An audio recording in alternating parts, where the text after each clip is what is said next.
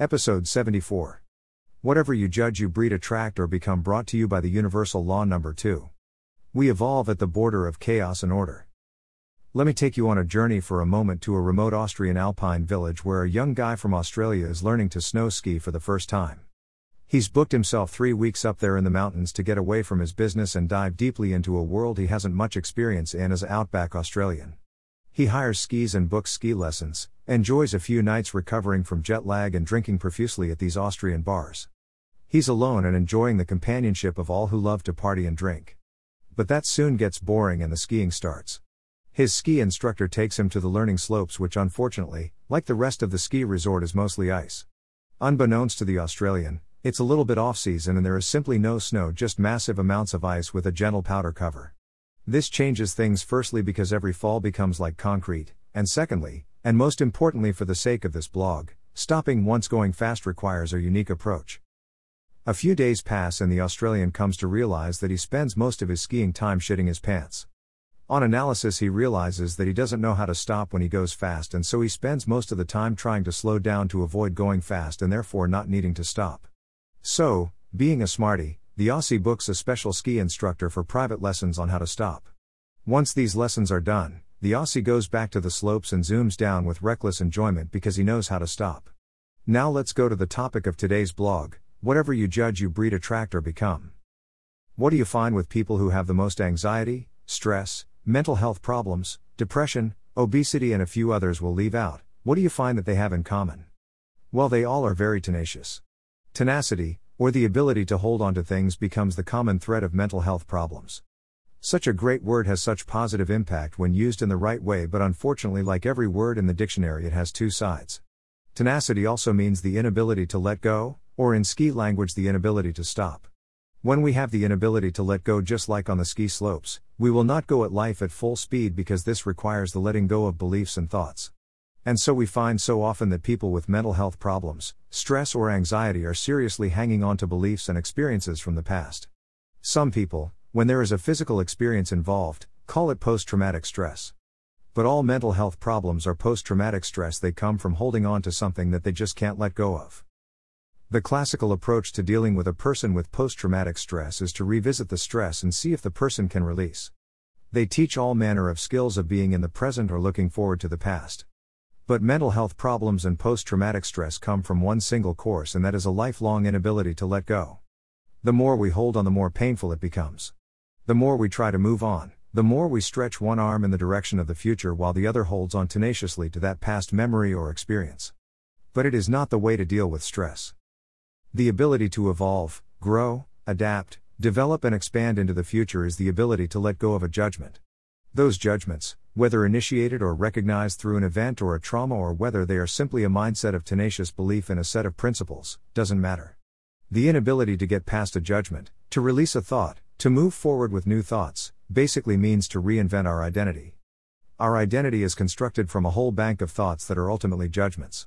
That identity, meaning we think we are what we think, can be the cause of great happiness, or great stress and mental disaster depending on how we treat it. When a person becomes tenacious in holding on to their judgments of others or themselves, they become their own worst enemy. And that is the root of mental health problems: stress. The universal laws of nature basically take what is real, what you can experience on Mars, what you would experience in the 50 billions galaxies around the universe in a speck of dust trillions of light years away from your breakfast table, and witness something that you can also experience and witness in a cup of coffee. Today we are talking about the law of evolution. No, there are many people who would love the world to be like it used to be. They would love the world not to evolve. They would prefer to have people not driving cars or flying in aeroplanes or using mobile phones or having their kids on iPads because they believe the world that they know is better than the world that we have. The same people struggle with mental health because they can't let go. But the evolution of the planet moves forward whether people like it or not. So the argument between our judgments and the world and its progress leads people to an interesting dilemma. Who is right? Are my judgments that I can find validation for on the internet, which is never wrong, right? Are my judgments of my parents, ex-partners, terrorists, and opinions I have about electric cars right? And of course, if a person is addicted to their judgments, the answer to that question of whether they're right always falls to the affirmative. In other words, when we hold on to our beliefs and opinions and think the world got it wrong, we are screwed. We can't evolve. That being said, let's look at the love of nature. Nature, if you were to go back in your school years to primary or secondary school and remember that really tough mean bitch of a teacher who whacked you on the hand for being late and was grumpy no matter what you did right, well, multiply that by 10,000 and you have nature. She's basically saying to you, evolve or die. There is no shadow of doubt about that conflict between what we think and what nature wants us to think. Our ego, identity, is encouraged to hold on to beliefs and judgments because it forms a safety space, and for those who have grown up not feeling safe, this safety space becomes very important, but it holds us in a tenacious loop with our thoughts. And nature comes a knockin'. This fight with nature cannot be won. So here's the amazing thing about how nature in the second law of nature works. In order to break through your tenacity of holding on to any judgment, belief or thought you may have which may in the end stop you evolving your consciousness or awareness, she brings into your life every single thing you judge. So if you judge lying, she brings into your life children who lie, a partner who lies, a work colleague who lies, or, consequently, you lie. So, either by bringing your judgments into your life of someone you breed, someone you attract, or someone you become, nature is giving you the opportunity to evolve. The alternative is not all that attractive. I love the word reinvent yourself. Reinvent means to move through your judgment. If there is an event that takes place in your life that gives you the absolute shits, then there is an opportunity for you to reinvent yourself by including the love of that quality in your portfolio of acceptance. So whether you like it or don't like it, you must evolve. Reinventing yourself, something people do under the duress of suffering and most often with great reluctance after months or years of struggle and suffering over an ex-partner or an ex-event or a parent who didn't do what they wanted, and transferring that judgment onto a child or a partner and then having more years of suffering and more years of duress, could actually just sit down and evolve and save themselves a complete loss of time and energy over 10 years for some people, just to let go of a judgment. The cemetery is full of righteous people. People who tenaciously held on to their judgments and went to an early grave.